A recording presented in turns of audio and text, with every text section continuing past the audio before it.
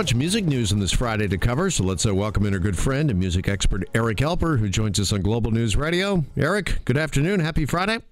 Happy Friday! Yes. All right. We're going to start with this new teaser that's been released by Ozzy Osbourne. He's got a brand new song coming out called Scary Little Green Men. And he released a teaser for the new video that doesn't star him, Eric, but stars Jason Momoa, who, of course... Jason Momoa! Yeah.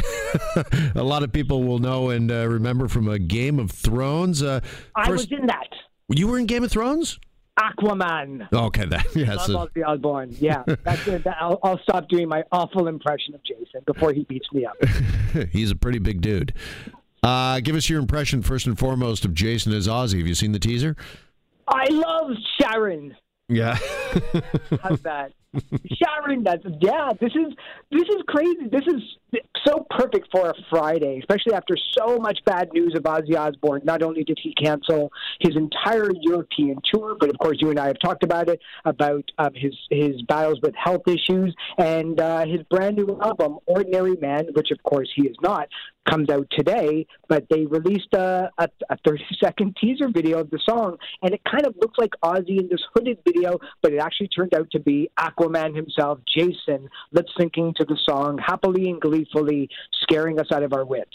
And I think we know the reason why, as you just mentioned there, Ozzy is not in the best of health these days. But is this a first for a music video where an artist kind of hires another person, an actor, to portray them? Probably Milli Vanilli, but does that count? Yeah.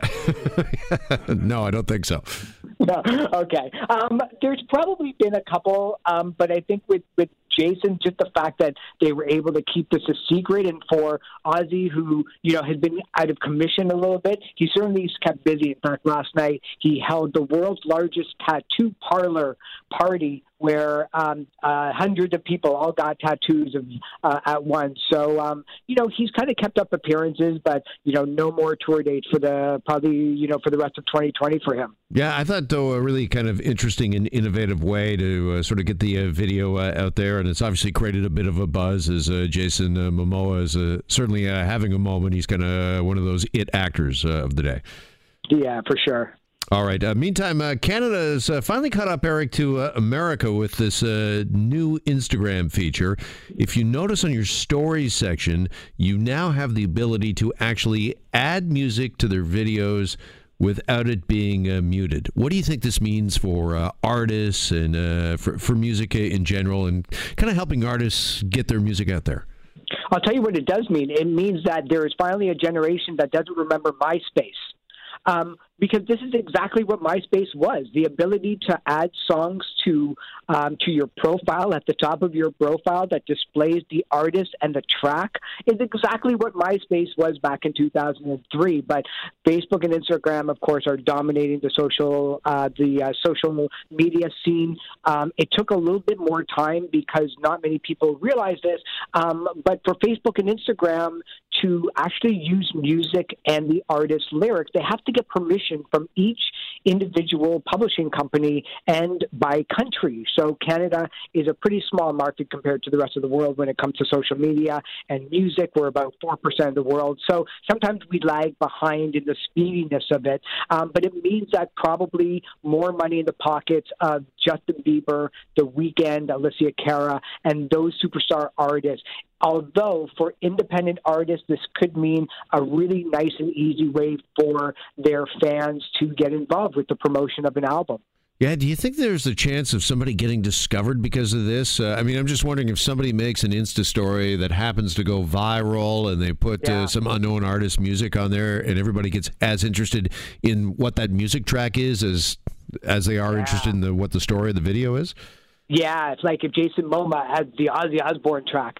No, but I think what it could do is somebody like Taylor Swift plucking somebody out of obscurity for a day and adding their track onto theirs, or a Kim Kardashian. Now I'm sure the Kardashians are sitting there now thinking, well, this is going to be really interesting because this is another promotional tool, not only for them, but something that they can sell. But I think for music artists, I think it's always a great move whenever you've got the promotion of music and lyrics out there in a way that puts the power into the fans' hands. I think in the next couple of days, you'll start to see some numbers specifically out of Canada about what artists are the most popular. And I wouldn't be surprised if the K-pop band BTS are at the top of their chart, because that album came out today, and worldwide sales is over 2.5 million copies in just the first 15 hours alone. So it'll be interesting to see what artists are kind of creeping up that maybe we don't necessarily know about. Absolutely. And since we are talking new music, we also want to mention here on this Friday that if you've got, an extra hour on your hands, you can actually enjoy Venezuelan singer Arca's new single, because it's just over an hour long. It's called At, and it runs 62 minutes. Let's have a brief listen.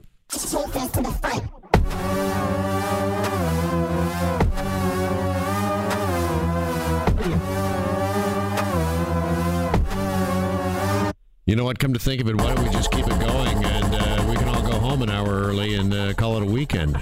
Let's do it. Eric, what do you think of a single, a song being an hour long? Well, Jethro Tull and Yes are laughing at this, calling her a rookie. This is interesting because, look, I mean, with the way that music consumption is right now, I think the average listen of any song at the offset is around 7 seconds. So artists have about 7 seconds to capture the attention of a brand new song to an unsuspecting audience. There's no way, more than a couple of thousand people around the world are going to listen to the hour of it. But they've gotten over a couple of $1 million worth of free advertising just because this is so interesting. But it does bring up the idea that because of social media and music streaming services, songs don't have to be a certain length of time anymore. You're not relying on radio stations to play it. Now you can kind of go as long or as short as you want to. Yeah, famously, the likes of CCR back in the day in the 70s, they wouldn't make a song longer than, I think, 3.5 minutes, right? Because they always wanted to get play on radio. Yeah, or take a song like Old Town Road by Lil Nas X. It's only 95 minutes. It's only 95 minutes long, which is Arca, which is probably just like rookie. So it's 95 seconds long, which kind of helps when it comes to music streaming services, because this way fans can listen to it over and over again, which is why it probably stayed at number one for a record-breaking 19 weeks. Mm-hmm. Well, here's the good news for Arca. If this does become a hit, you only need 2 more songs and you got a concert. Pretty much. Well, exactly. And she's touring. She's actually coming to Toronto later on this year. But, that hour-long song, it's going to be like, hello, Toronto, welcome to my show. This is my new song called At, and here it is. Yeah. And then that's it. Buy the T-shirts. Yeah, and, if she decides to do an encore, you might get one other song. Yeah. Well, then she does the part 2, which is at. All right. Eric, thank you as always. Have a great weekend. You too.